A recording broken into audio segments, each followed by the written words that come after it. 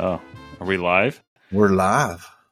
Look at this. Rocking and rolling. Yeah, what I was saying is I started a little project sheet for these podcasts so that I can gripe at Schwartzy for how long this is taking and how much we're not making. Well, you can total up all those hours and then find somebody to bill for it. I don't know who, but right. Somebody. The CEO of my company gets billed for a lot of stuff. Yeah, there you go. Well, actually, no. So with Mike being a part of the program now and helping mentor me through these things, I call him the CEO. I'm still the president of the board and the janitor, but he's kind of the CEO. Mm-hmm. What are you doing? You're not working. Seems to be a common thing. Yeah. Well, Mike, he stopped by the shop not too long ago. He's just down the road from me. Awesome. Talking to him. Yeah. Well, I think he's getting used to me as we go along here. There you go. Schwartzy, what do you do?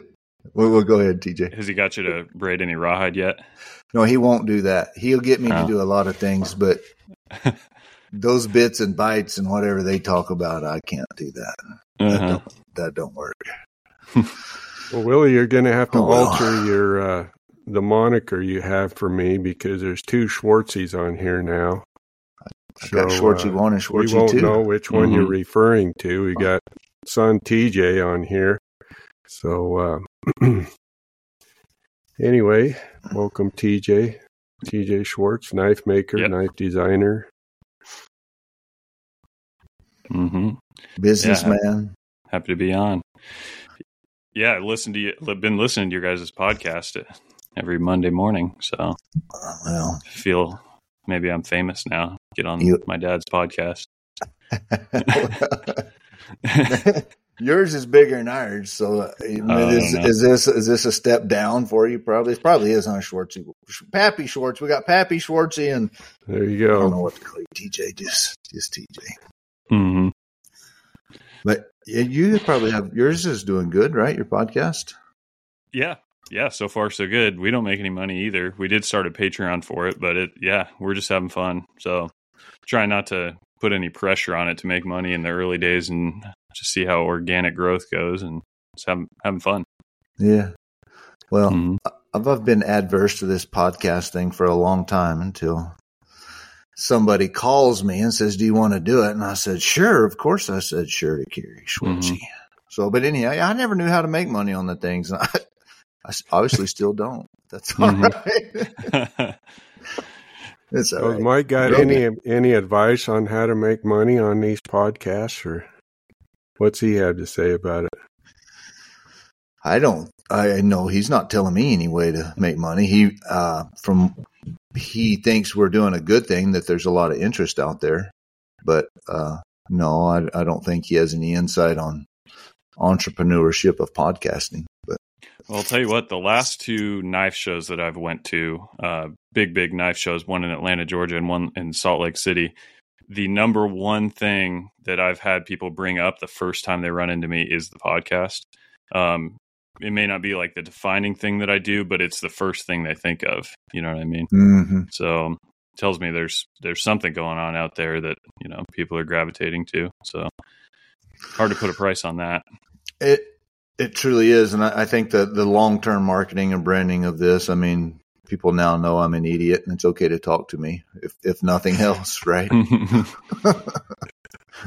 Yeah. We're revealing our inept abilities by recording ourselves for an hour every week, but that's how it goes. No longer do they think I'm anything different than them, which is awesome. Right? Maybe that's the goal. Yeah, it is a goal. Yeah. It's part of the goal. Yeah. It is.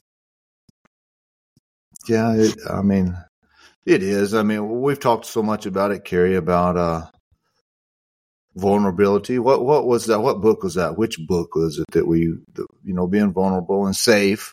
We show our own vulnerabilities, but then it's a safe environment to be around us and talk to us. And he ultimately orders something from us, right? It's like, it's okay to call him and say, hey, make me something. Yeah.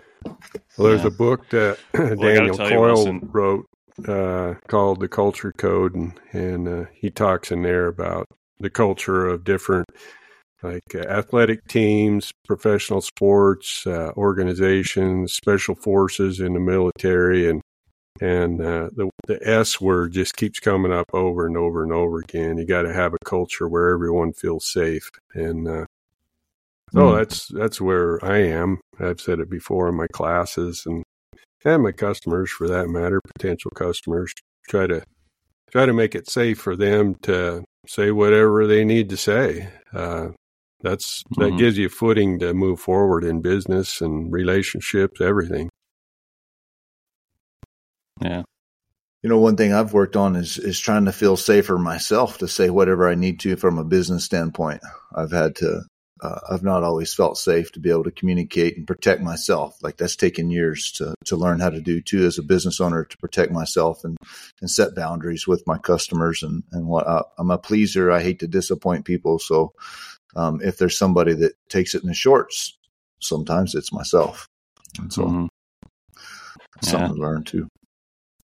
Well, I got to tell you, Wilson, your gesture drawing deal, I spent that week in your shop, 2014? Thereabouts. Yeah. And that's lived with me. I don't do a lot of drawing. I'm pretty on the CAD side, 3D modeling mostly, but the concept of it has definitely lived with me. So I had some thoughts recently that were maybe a different take on the old gesture thing, but I've been thinking a lot about decision making and about moving forward with a business and, committing to the things you need to commit to. And I had a recent kind of discovery. I was thinking about it. It's almost like there's such a thing as gesture decision making. Because I think when you look at gesture drawing where you're trying to put something on paper, you're looking at a blank sheet. Like my dad says, is having a staring contest with a blank sheet of paper. I've heard you say you put your pencil to paper and then you create a loop, you know what I mean? Because now you see something and then your brain wants to chase that idea and then it creates a circle, you know what I mean? And if you have nothing to look at, the circle's broken.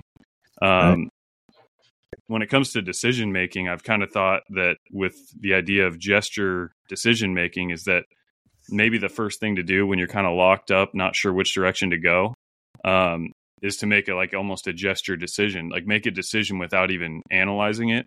And then you're going to get some sort of feedback from that decision, either quickly or sometimes not as quickly. But I think where the analyzing comes in is in the feedback from having made the decision. And so I've recently tried to turn the page over and be way more instinctual and loose with decision making, and then be rigid and analytical after the fact, you know what I mean? And then course correct. Because I know I've been prone to locking up when it comes to like too many irons in the fire, too many options, too many directions, and then you try to analyze how many permutations of, future outcomes there is for each decision, and try to get away from that and be almost gestural in decision making.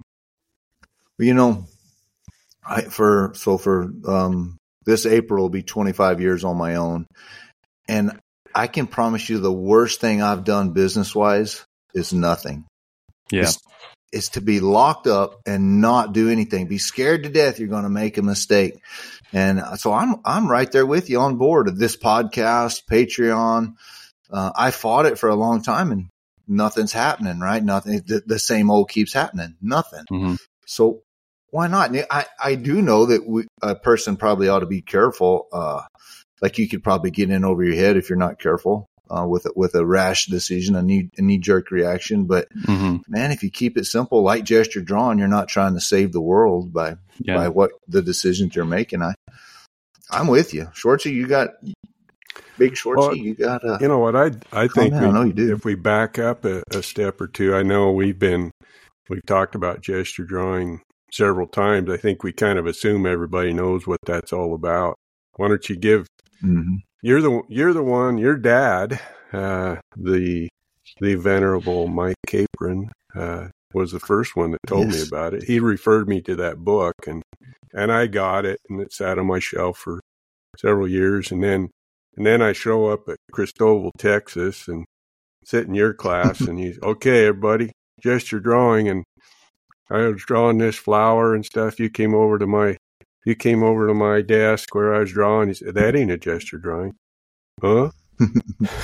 What? It was a pretty cool flower, but it wasn't a gesture drawing. It wasn't a gesture drawing.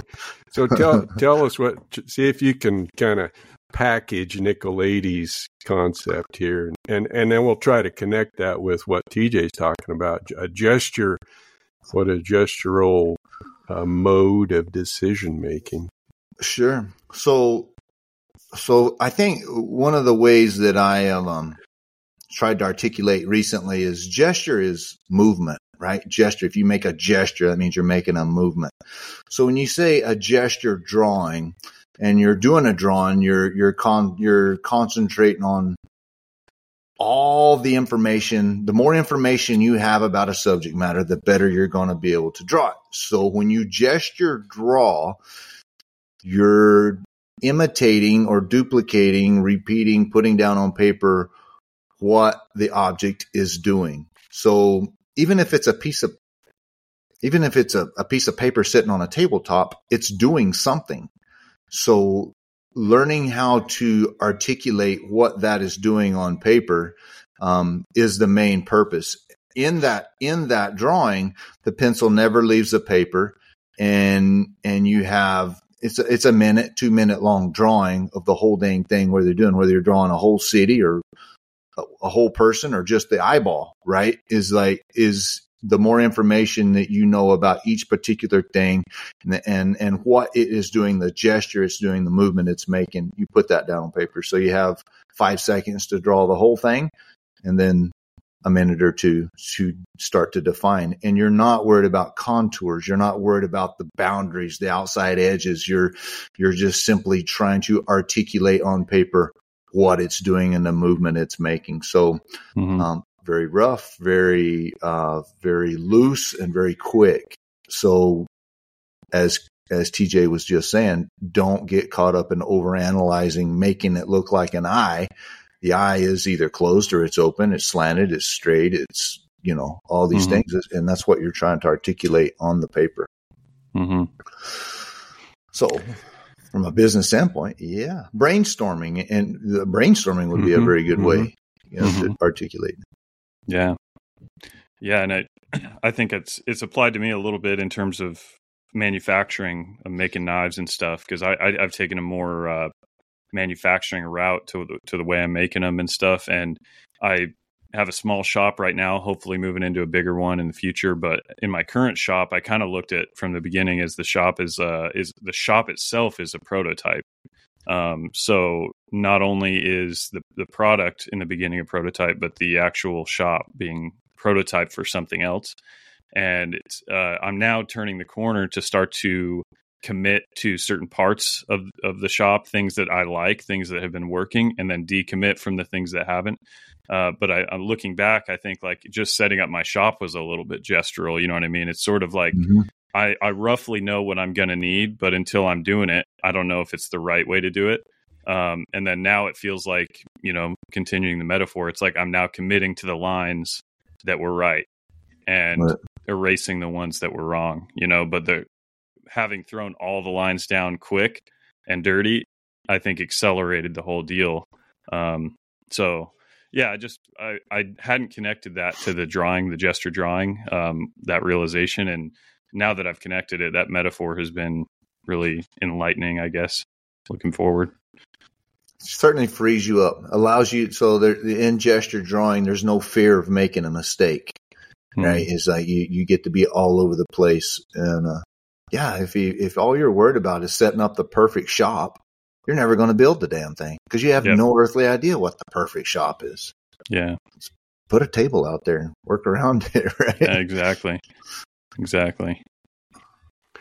Well, the thing that Nicolaides doesn't talk about, and this is kind of the feedback loop that TJ was mentioning a moment ago, is that in my classes, I tell people you got to feed yourself some visual information, and that's that loop.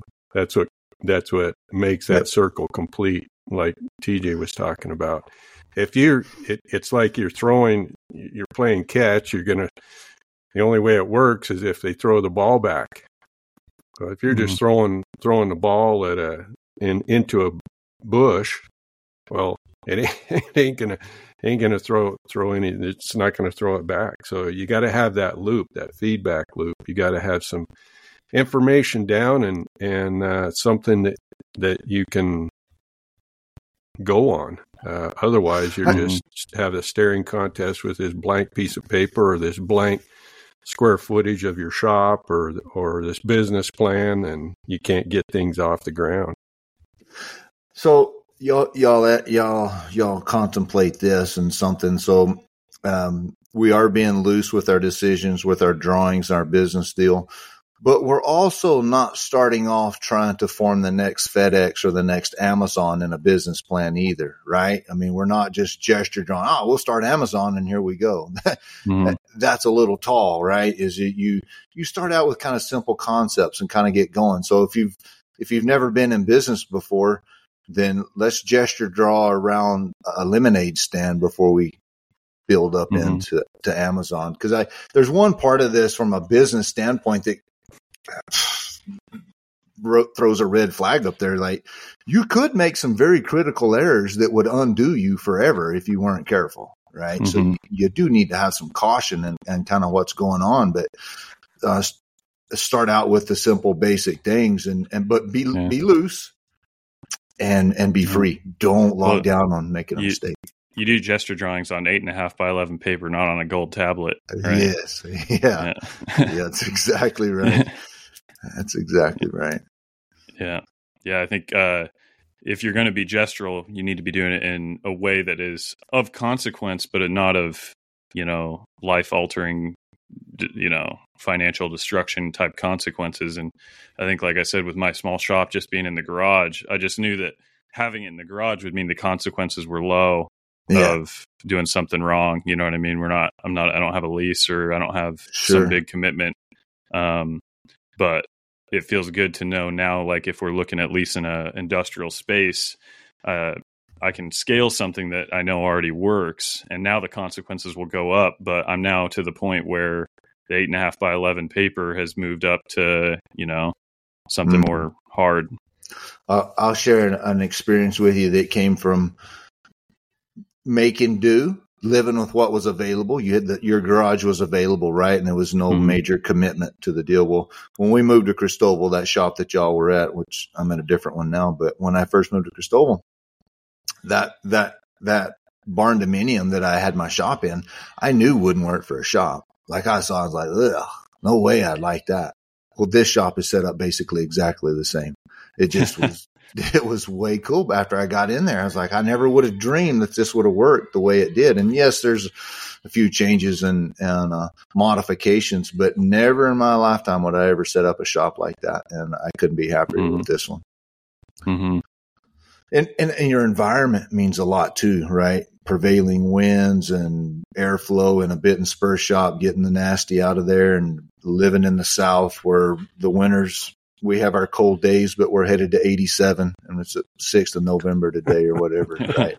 I mean, we're headed to 87 degrees today. So airflow is a good thing in my world. Yeah, I imagine. So anyhow, it's just being free and being loose and don't be so hard headed that, it prevents you from learning something. Yeah. Yeah. And one way of putting it that I'd kind of arrived at is like, being instinctual leads to action, and action leads to results. Yeah. And I think analyzing and calculating, I think we're overconfident in our ability to model the future mentally. Because I mean, you look at an examples like the stock market, like you can take a Warren Buffett and they can barely, if not match the S&P 500 average. You know what I mean? Like to beat it by 1% takes an act of God. And it's like you could just invest holistically in the stock market and do nearly as well. It's just an example that like it's just the smartest minds in the world are trying to calculate where the stock market's going to go, and they can't do it. Like no matter what they say. I think that stock market's simpler than our lives in the world as a whole. And so I think just striking down the notion that we will be able to calculate the future with like a mental model is just a flawed approach. Yeah. And that's just the same as like a saddle. It's like or pair of, spurs or a bit, it's like you can't necessarily 3D model every single scroll cut, every single thing. You have to develop a process and approach that your instincts are activated, but they're also well-trained instincts. And just, starting to pound on a piece of metal, you're going to get there. And so I think going out on a limb is, it's not only required, but it is actually the only way to do it, because if you think that you have it all figured out, you actually are on a limb. Yeah. You know how to make God laugh, don't you? You know how to make God laugh? Yeah. Tell him your plans. Yeah. He'll giggle. Yeah. He'll giggle. Well, got Eli in the shop and plugging away and doing wonderful. And his personality in a lot of ways is like mine, but a lot of other ways it's unlike mine. Like I'm one to ease into a room, kind of find my place, and then, move on. And I'm not, I shouldn't say I'm not timid, but I am very cautious, right? I don't just jump off out there and see things, but I do also, and to contradict that, remember Greg telling me, Darnell, my mentor said, "Hey, Willie, only 5 people in the world can do this." Well, I'd go straight to the shop to see if I could do it. And if I did do it, well, then I'm 6, right? There's 6 of us. But if I didn't do it, well, I was just like everybody else. It didn't matter. I screwed it up. So I took that approach, and watching Eli go about his day and his world, it's really exciting for me to see the energy and all that, because he's not scared to mess up. He just goes at it, and then if he does mess up, he's like, "Oh well, we'll overcome this." And I think that's so important. And don't get me wrong, Eli probably has his helmet strapped on pretty tight because he knows there's some roadblocks coming and some bumps, and he's getting hit in the head. But you got to be tough, man, because some of those gestures aren't going to work, right? Look, that's screwed up. Yeah, you got to be tough. Yep. That's for sure. In Cary Nicolaides' book, The Natural Way to Draw, he says you got 5,000 drawings to do before you ever do a good one, or you're even good enough to look at it and see whether you've done a good one. So you might as well just get started. And gesture drawings aren't even part of the drawings. That's just the warm-ups to get to the drawing, right? So there's a lot of scratching that has to be done. Yeah. A lot of scratching. For sure. Well, that's kind of the second stage of the process, right? You kind of jump off and hope a net will appear. And so, Lord willing, the net does appear and whatnot. But the journey is rife with course corrections. So if you get plugged in with, you get this paradigm stuck in your head that this is the way the future will go, and in your own mind, in your own little playground that you're locked in, this is the way it will play out. And it almost certainly will not be that way. So there's this requisite kind of a nimbleness, if that's a word, that has to occur, and be paying attention, just as if you're looking at what is your hand doing with the pencil on paper. In real life, you got to see what's going on and be able to analyze, like I think TJ said. Then the analysis, then we run into hard edges. Then we got to put our thinking cap on. We put the left side of our brain, engage that part of our brain, analyze things, and try to figure out which line do I keep, which line do I throw away. That's and because you see businesses and people kind of get stuck in a way of doing things, and because that was the plan to begin with, and next thing you know, things are kind of falling down around their ears. So I have preached for many years: start time, quit time.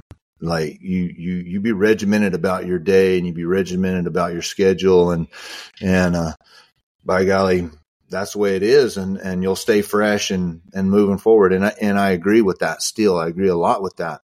But as Mike and I started working together, and I opened the books up to him, and I just exposed it all to Mike and said, "Here you go. You might as well see it all, and then tell me where to go." And in his first analysis, within hours, he said, well, you don't have a spending problem. You got a working problem. Well, I had made the big comment, anybody tells me I got to work harder, to hell with them. I'm in here 70 hours a week as it is. I don't 65, 70 hours a week. I ain't going to work more. I got family. I got life. I'm going to do that. And of course that's what I wanted to say, but I said, okay, cool. What do we got? And he said, you need 40 hours a week. I know that's been my problem all along. He said, well, just do it. Go at it. That was that's an instance right there where I thought I had it all figured out, and I had to do course correction and say, okay, let's back up and change. And that doesn't mean I want to live in my shop 75 to 80 hours a week. I'm coming close to that, but, I become more efficient. I'm starting to change and figure out what's important and what's not important. And I mean, the simple fact of working 40 hours a week is so dang big to the shop. And then the revenue that comes in, I mean, it's crazy. Before I hired Eli, it was 20 to 25 hours a week. So since May 1st, I've basically doubled my income just by focusing and having a goal of one thing. So again, change. You got to be able to change and adapt and grow with the way things are going. Yeah, absolutely. Yeah, that's where you, like you described, you got to commit to lines eventually. You know what I mean? Because like you said, the gesture drawing is not the final product. It's eventually you've got to pick something out there that you're going to commit to. And the whole point there is, you got to get as a bunch of data in front of you, but you do have to put your thinking cap on and pick what string of data is the one to chase. And I think that's an example of Mike kind of showing you, this is the line. You know what I mean? I can see your gesture here. This is the line. Yeah, here it is. And that's what he's done for me. So getting an outside, which brings up the mentor thing. And I think it's so critical that we've all had mentors or in the craft side of things and the drawing, and especially you and I, Cary, and you probably have too, TJ, and that we've had people say, well, maybe you need to do this, do that. My dad, that's nice, son, but I never had anybody look at the lines of my business, the bottom lines of my business, and tell me what was actually happening and not happening. Man, I wish I'd have done it a long time ago, but I've actually been searching for. We've talked about it a lot, huh, Cary? About having a mentor in that respect, but I never really had that opportunity until I met Mike in February, and then I was like, "Here's a sucker. Here's somebody I can con into it." There you go. And what a beautiful thing too, and that bragging on Mike a little bit, but he's a braider, so he understands our weird artsy fartsy side, in a way. So that makes it better too. Mm-hmm. So have you ever thought about making a knife, Willie, or have you? I have made one, yeah. I have. And I don't, yes. I went and made a slip joint one time with Weldon Whitley, and it was a lot of fun, and I enjoyed every minute of it. And of course, going to the knife show and doing some of that, it's really fun and interesting, but scary too. It's kind of like engraving guns. I mean, I engrave every day, and people say, "Oh, you should engrave guns," but I have my rung on the ladder in the bit and spur world. I'd start back out at the bottom. And if I went those other, no matter how good I can engrave or how good I could make a knife, I would be at the bottom. So it's kind of like, where do I want to spend my time? Yeah, for sure. I do, but I'll stay out of bits and spurs, I think. Well, it's crazy. I will tell you a funny experience though. When I went with Weldon and was making that slip joint, and we went to do the hollow grind on the blade, man, I use a belt sander every day. I look like a kindergartner on that belt sander trying to grind a hollow grind. I was like, holy cow, it was not working the way it should. So yeah, those 2x72 belt grinders, they're the primary weapon of the knife maker. It's like it's where it starts and ends really in the beginning. I've like I said, gone a more manufacturing route, but yeah, still got a 2x72 and still use it every day. Well, me too. And that was the reason I got one in the shop, is because Weldon said, you need a belt sander. And I said, those things suck. And he said, no, you suck. You just don't know how to use it. I'll teach you. And then $500 later worth of belts and $3,000 worth of belt sander. Well, yeah, I'm rocking and rolling. It's pretty dang cool now. But good equipment and then the knowledge of how to run it. It's been big. Yeah. It's been big. You need one, Cary. Yeah. Oh, yeah. That's all I need. I know my dad's. I know you've made a knife, Dad, back in the day. Or at least assembled one. Back in, I was probably 14 years old, 13 years old. Got a kit. Put it together. So, didn't make the blade. Got the blade. What is that, Willie? That's my knife. Oh, there's in focus. You see that little red spot right there? Yeah. I gutted Emmy's first deer Saturday or Sunday. Oh, I nice. hadn't watched it. Oh, there you go. That's a pretty nice knife. But yeah, if you're going to gutting a deer. Oh no, this is you. Well, I mean, I made this thing it cuts everything from deer to my cheese, right? So it's the everyday deal. Use it all day, and I have some nice knives, but I was like, man, it's kind of like the nice bits and spurs, and you don't want to go mudding in them every day, right? The nice ones, it's time for a special occasion. Well, I wanted one I could scratch on the table and do whatever else I was wanting to do and not feel bad about it. So if I made it, and of course we put some fancy engraving and stuff on there. Yeah. That stuff's expensive though. Ugh. Yeah. You're paying for it yourself. The fact that I make knives kind of leads to me sometimes abusing my knives because I know I've got another one if I need it. So sometimes you gotta, as a manufacturer, you gotta find out where the limits are of your product, and I definitely do sometimes.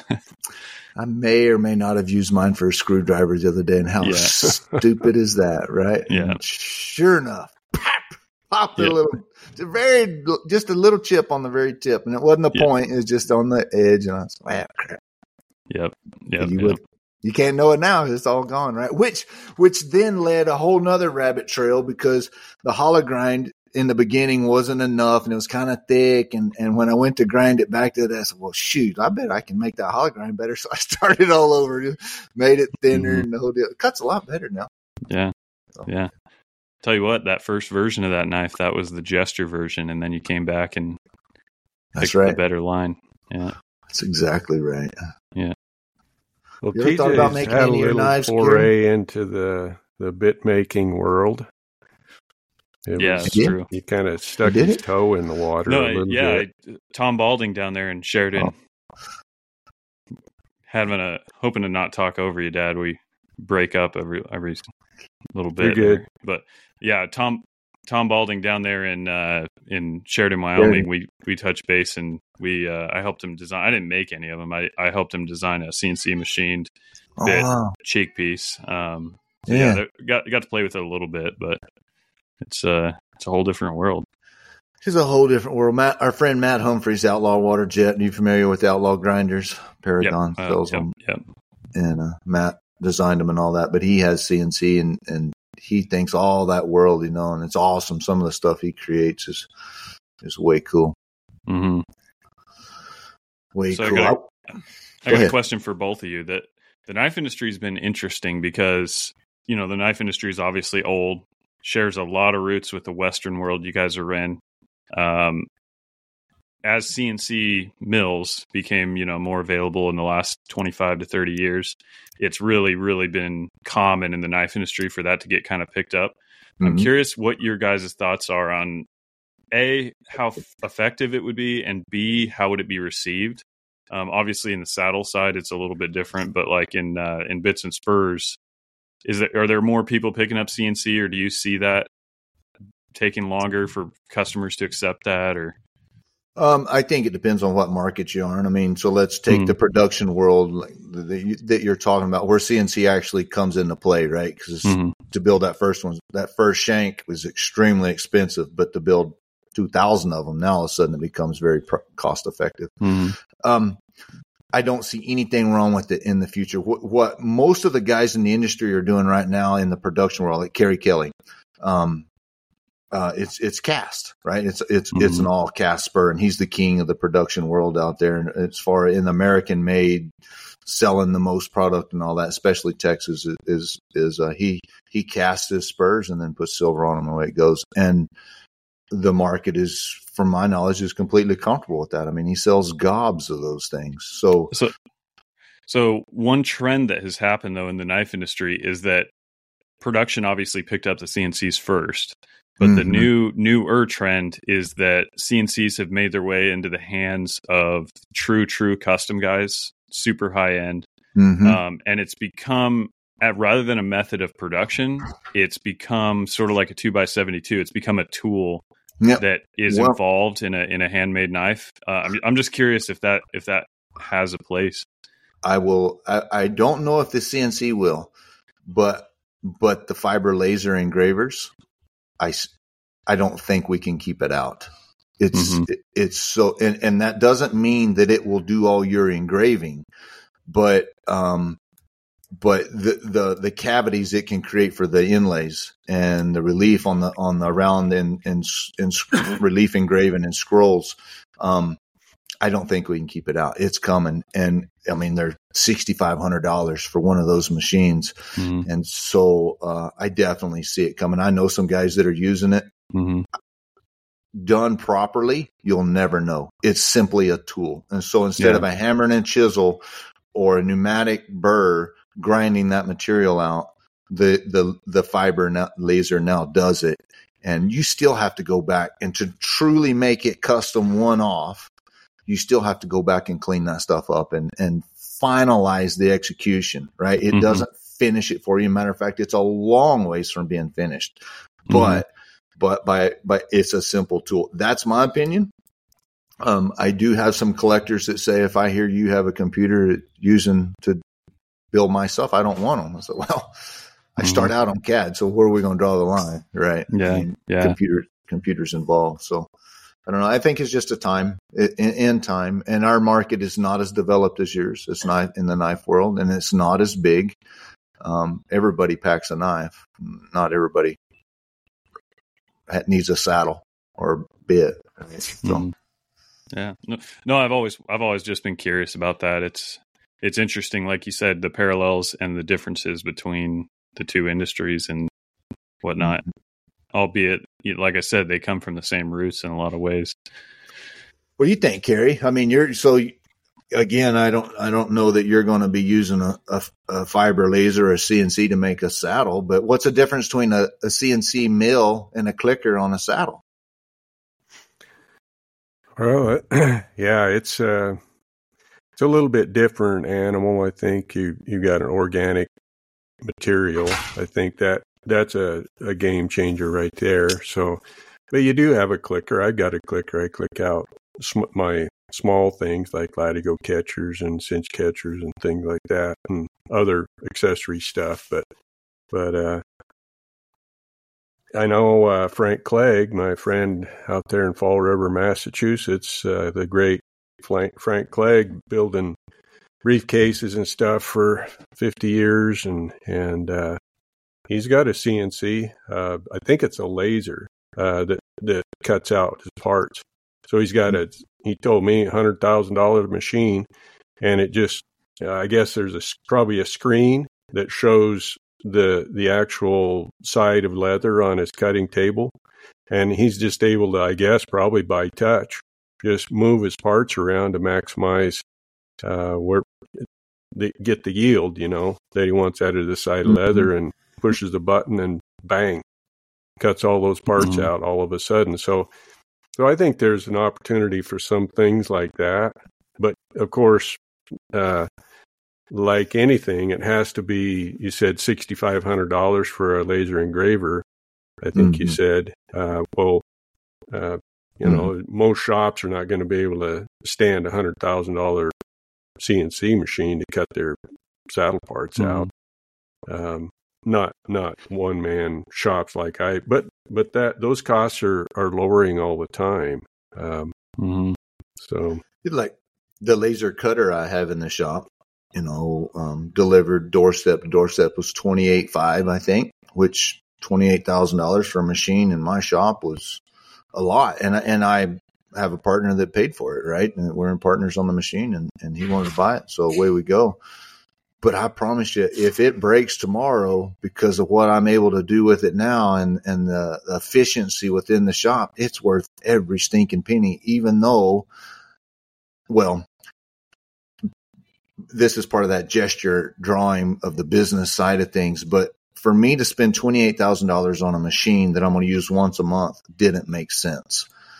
But for me to have a side hustle within my shop from a business standpoint that I can use once a month and then cut out parts for other guys and make money off of that makes complete sense. Mm-hmm. So I'll absolutely have another one if this one blows up. And already with this one, I'm looking over the fence going, I bet a bigger one would be cooler, right? Yeah, yeah. It's like, so. Yeah, it's interesting because it's all like Cary said, it's like the prices on a lot of these things are precipitously falling. I mean, the last like 15 years, you mentioned 6,500 for a fiber laser. So I bought a fiber laser, and it's I think it was 2,500, and it's a 50 watt, and I could cut through steel that's 100 thou thick. I mean, wow. It would take time, right? But as far as like the deep engraving and like the, cutting out for inlays and stuff, I do all my logos on all my knives with it, and I deep engrave them. And yeah, it's under $3,000 to the door. And it's amazing. And that was a 50 watt, you said? Yeah. So that was 6,500 what I was hearing. Now I don't know the difference. I don't know the difference of the machines or whatever's got. I don't know a lot about all the lasers, and I'm learning more about mine, but yeah, it's crazy how is that fiber or is that fiber? Yeah, it has to be because you're engraving the steel and all that. Mm-hmm. So that patch on your hat is probably fiber laser. Not by mine, but yeah, laser engraved for sure. Yep. Yeah, laser engraved. Yeah, lasers are amazing. They've really changed a lot of industries. They have. But, yeah, I'm probably no secret. I'm a real technology guy. When I look at the way I'm doing things, if I can do something more repeatably, like for example, there's a lot of things that are hard to automate and it actually be better. Oftentimes when you automate certain steps, they get worse. Mm-hmm. My philosophy is I automate the things that are actually better because they're automated. As far as there's certain aspects of a knife that are like tolerance wise better if they're repeatable.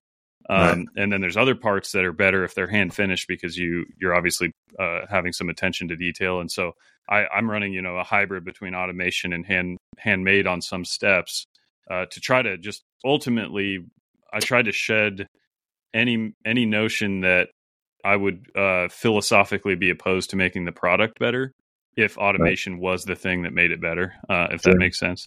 Mm-hmm. But it's been an interesting road. Well, I'm not a traditionalist, and every traditionalist that has the argument has a line in the sand. Somewhere there's a line in the sand. So that's always the argument to me. Where are you going to draw the line?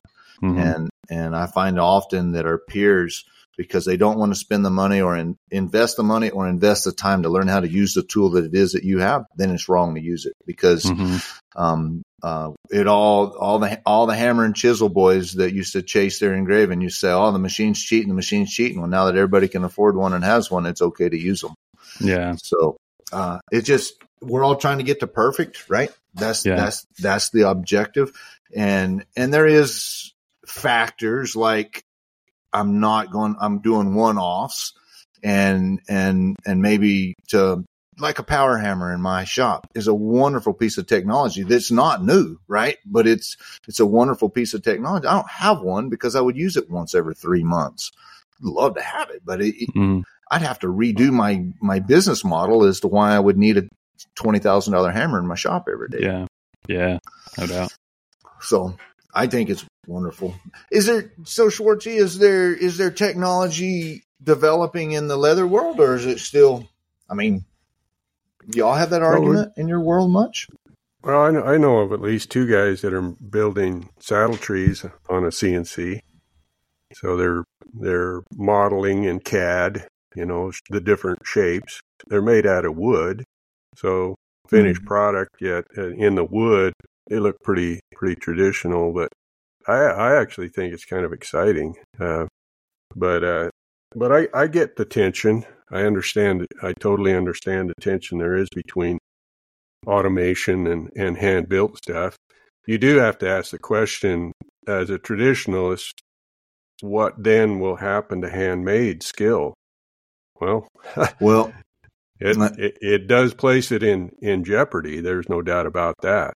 I will say ahead. This on that. Not sorry to interrupt, but I'm going to let you go back at it. But it is cheating in my mind if you don't have the core fundamental skill set to move the product forward after automation is done, right? So back to the laser engraver, that's just the beginning. If you don't have the fundamental skill set of by hand, you will never be able to finish it to the quality that hand can do. So if you're a brand new engraver and you go get you a fiber laser engraver and you call yourself an engraver, you're not an engraver. You didn't finish it out. You just got the ball rolling. You haven't finished it out. So that I do need to say that is like, I'm a fan of technology, but it's like my hammer and anvil out there. You can cast all the mouthpieces you want, but I'll always be more creative with my hammer and anvil. Yeah. There's a difference between augmenting your skills and replacing your skills. Exactly. Yeah. That's a great way to say it. See, Cary, that's why we had him on. He's very articulate and he has all kinds of good words like that I'll never remember. He's a lot better on his feet than I am. I can say that for sure. But there's no lag. Yeah, maybe true. I exited out of my video feed, so hopefully I won't be the kid that's been in first grade for 5 years. But anyway, getting back to what you're talking for about, Christmas. I think TJ kind of said it pretty well there a moment ago. What I've advised people in my trade, trying to get going and stuff, is buy a clicker. Go develop a line of products that are accessible, but for you at your skill level, and accessible for customers. And maybe even a laser engraver so you can decorate it in some way or another, and use that as what I would call a supplement or a subsidy, so that as you develop your skill set for all one-off handmade stuff, the economic dilemma you face getting started is cash flow, right? And you're trying to develop skill, efficiency, pricing, and a clientele. You got to get all those planets to line up. You can't snap your fingers and that happens. Yep. And you got a baby to feed. I mean, it's just that's really, really hard to do. So that's where automation, like a clicker, can help you bridge across from a cash flow standpoint and be able to keep the bills paid, and then all the while perhaps subsidize that time in the shop where it's going to be donated time. You're trying to develop a skill set so you can get to where you really want to be. Does that make sense? Absolutely. Troy Flaharty is a good example of that. And our newest member of the TCA, been on the podcast. Troy has a production line and has a great business doing that, right? Subsidizes the day. His custom line actually subsidizes it, and he gets to, and he's set the business model up to where he doesn't have to build all those things. He's got people working for him that produce the production line, and then he gets to focus on his custom work. And yeah, he still has to be the CEO of that other deal, but it doesn't consume the whole day doing that. One thing about automation that I have thought a lot about is, like, nowadays in the CNC world, this is going to sound odd to hear, but in the CNC mill and lathe world, a mill or a lathe that's CNC automated is actually not called automation anymore. What the word automation actually means, if you're talking to like CNC shops, is the actual like part loading and unloading. So like the CNC mill is not the automation. The automation is the loading and unloading. Right. And I think that kind of points to something which I think is a misunderstanding out there, is that when you're using a lot of these quote unquote automated tools, it's still a physical process that you're involved in. It's just the tool is, like I said, augmenting your ability to be precise. And a metaphor that I've used is like, if you go and you turn your electric stove on and you put a pan on it, would you call that automation? The fact that you have an exactly 300 degrees pan because you turned a knob? Most people wouldn't call that automation, because guess what? You still have to cook the food. Yeah. But it's giving you a level of precision in your process that if you're building a wood fire, you can't keep that pan at 350 degrees. And so I think I'm careful with the word automation, because oftentimes, like with a laser or something, like you still had to make the decisions on the design. You still had to lay it out. You still had to place it, and swap parts. You still have to, like you said, clean it out. But the precision and accuracy that it can do is, it may not be able to achieve the finish that a handmade product can be, but it is going to exceed human precision. Yes. And so one thing about that I've found is having an employee now is that one of the biggest benefits is that you can then achieve a level of precision and then delegate it. So if I bring in a new employee, I've had him in here for 6 months.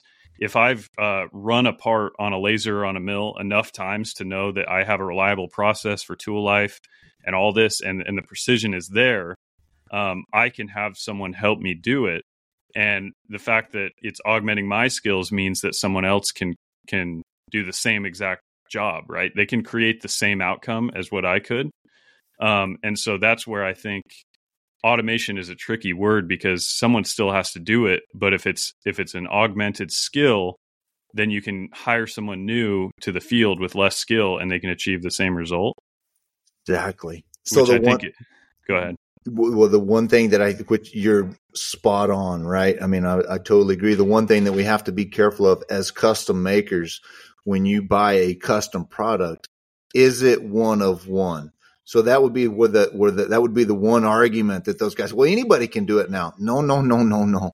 It's still going to be me. Yes, you're right, TJ, in that if we're creating a cataloged item, then I can reproduce that catalog item with hired help after I figured out the process and get it all lined out like you're talking about.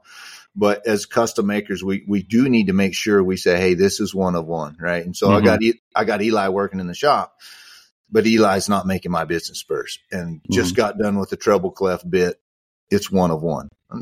If I do another one, it may be the same design, but it will too be one of one. Right. Yeah. Is that my hands are doing it, and all, even if I had a CNC mill and it cut it all out and beveled my edges and did all that stuff, it would still be one of one by the time I got done with my handwork on it.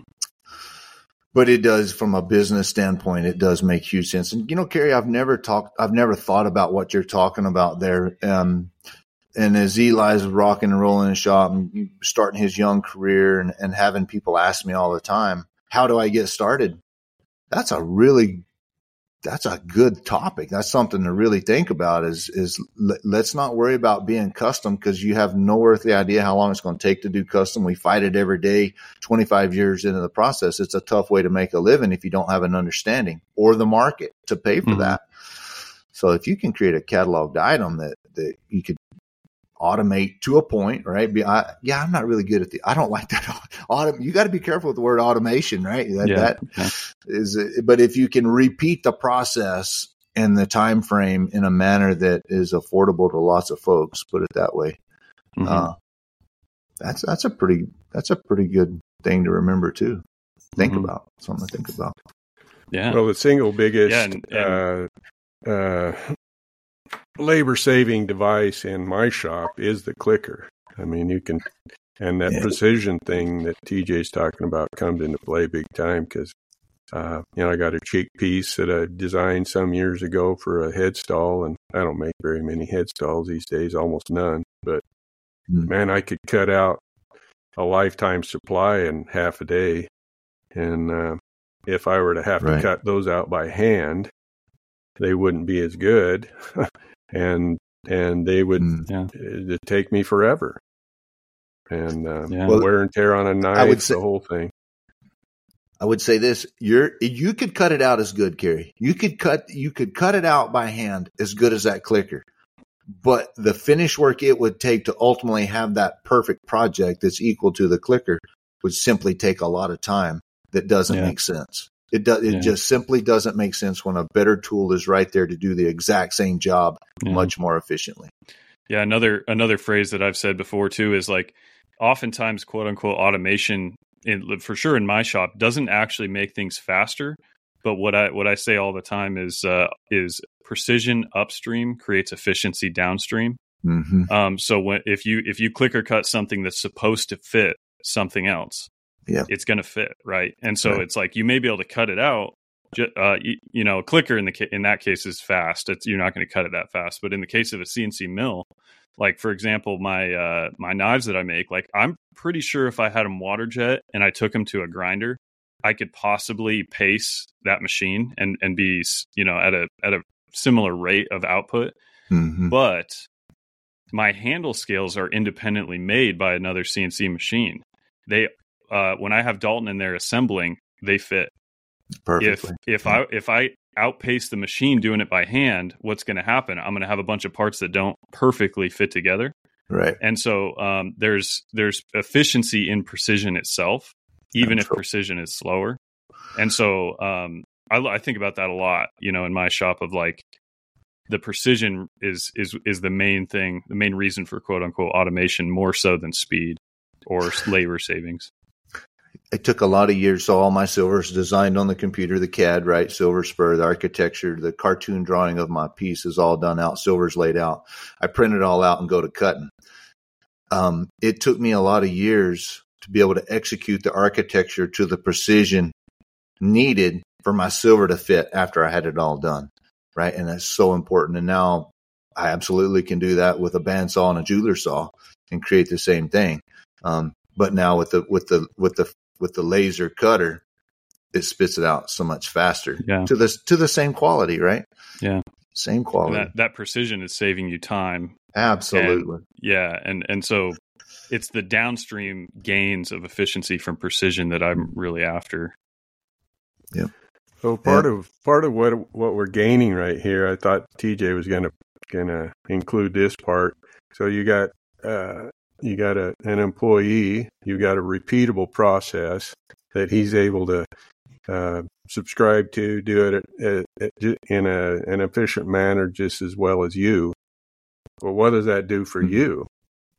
Now that frees up time and headspace for you then to be more creative in other ways. So, and Willie, you're bobbing your head, you got the same thing going on. So that's it. It's just building more RAM, if you will, in your business by being able to delegate some things that almost anyone can do. Mm-hmm. I think we're talking a lot here of creating a business, not just the great Cary Schwarz saddle maker, the great TJ Schwarz knife maker. We're talking about creating a business that actually creates revenue and income for the family in a way. And where we have to be careful is not to damage the reputation and perceived value of us as individuals with our custom work. But then on the other side is don't limit ourselves to only what our hands can make, is expand the business and actually have a business instead of just a high paying job, which is what I've had for the last 24 years. It's just a job, right? I don't have a business, but as I move forward with the laser and different things that are going on, it allows, and as a designer, so that's something I'm trying to work into as well, TJ, like what you've done in the knife world is get companies to pay me for my designs. Why not? Is like, I've worked as, my whole career to become a good designer. Well, why won't mass production take those lines that are just as simple and easy to execute as the hideous lines that they've got going on now, right? Why not pay me, create separation in the marketplace? So I'm trying to develop that as well. Yeah. But that's business, right? That's a business. That's not just what my hands can create. It's allowing other people to take a skill set and a knowledge and create something with it. Revenue. That's new, wouldn't it be? Cary, revenue. You ever heard that word? That's a new one. ROI. Yeah, I was going to say we're about to get TJ. I'm sorry, we're about to get his speech is going to start regurgitating up with all these letters and Did he practice it in front of you or tell you after it's all over? Look, son, you got to listen to this. No, he wasn't there. So no, he wasn't there. So did you hear the speech? The world will probably hear that speech. So we'll see. No, I haven't heard it yet.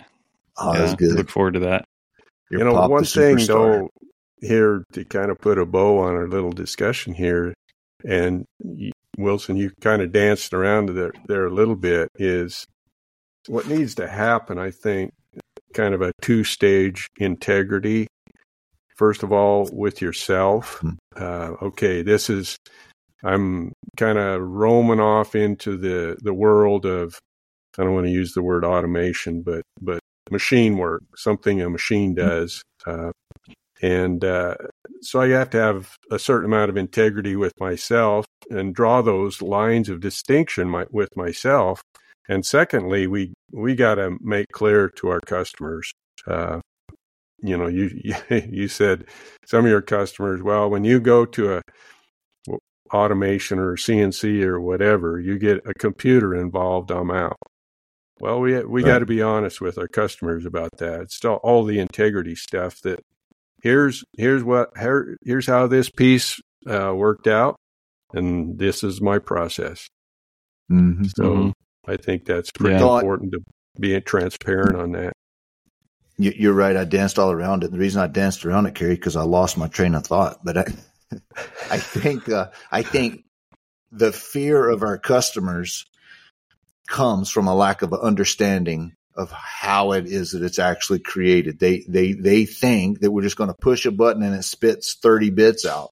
No, sorry. Mm-hmm. Right? That's not the actual deal. And I think if we brought them into our environment and allowed them to actually see the process, which Patreon, YouTube, all the different things that we have going on, allows people into my shop to see what's going on. Helps in that, but I do think that's where it comes from. Their fear, I'm not going to buy it if a computer does it. You don't understand what a computer does. You don't understand the technology. That's why you don't like it. And as an illustration of that, in my shop, so I've got 2 CNC mills, and one of them is the one that actually machines the steel, right? It actually is cutting out the parts for every knife. It does everything we make comes off that machine. It can outpace us. We have the downstream hand finishing and all the other things involved. That one machine can outpace us with putting out these machine parts if it runs any more than 1 day a week.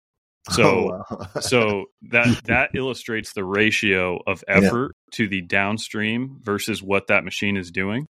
It takes us 3 days of working on 1 day's worth of production off that machine to try to keep up with it, and even that's can be a stretch. And so, as an illustration, that if the machine really was finishing our knives and that we were just pressing buttons, I would run it 4 days a week. If I run it 4 days a week, we've got 3 days worth of knives that we can't finish. We don't have the manpower.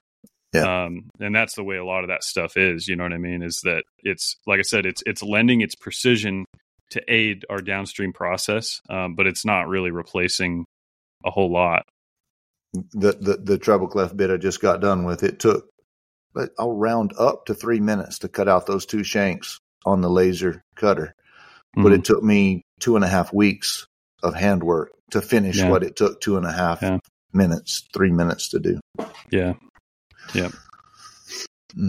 Well, 3 minutes of actual cutting. There, as you and I both know, there's some drawing and programming and all that stuff that has to happen to get that done. But it worked for 2.5 minutes while I worked 30 minutes to an hour to get it all plugged in there. But. Yeah. Yeah. And that 30 minutes to an hour plus the 3 minutes with the precision gained, I imagine saved you considerable time downstream. Just eliminate the precision all total, but just the simple process of going to the bandsaw and cutting that out, it probably saved me 2 hours, you know, of cutting all that out. Yeah. Yeah. And then you throw the precision on top of it. And so, that's a whole nother level. And would you say that the precision saved you more than the 2 hours? Oh, absolutely. Absolutely. Because filing the inside shapes, which again, just like the head stall, Cary, you're talking about, I can cut that out and cut it. I can cut the lines within a 5,000th of an inch on the bandsaw, which is pretty dadgum precise, right? But then I got to go file all that and make sure that I stay with those lines. And I too had to file the laser cut pieces as well, right? We all know it's not a mirror finish. I got to go in there and smooth it all up, but it just happens so much faster, so much easier. Yeah. Yeah. And still handmade, still rub-a-dub-dub on the thing. Yeah. No, that's for sure. Well, gentlemen, so we go clock in before we carve up any more of our day. That sounds good to me. All right. Sound good to me too. Sure appreciate you coming on, TJ. And thanks for having me. Any of you want to follow TJ and Lucas Burnley's podcast, it's a kind of a weekly deal too as well, called Edge and Flow, right? Edge and Flow podcast on Edge Spotify. And Flow so interesting stuff. They get into all kinds of things. So are you the edge or the flow, TJ? Edge. You're the edge. That's me. Yeah. Yeah. We're spending the whole podcast trying to meet in the middle, but he's flow and I'm edge. Well, just like Cary's trying to talk in this one, I'm flowing in ours. I'm flowing speech, and your dad's thinking about what needs to be said. Oh well. Thank you, man. Appreciate y'all. Yeah. Thank you, guys. Take care. Yeah. Adios.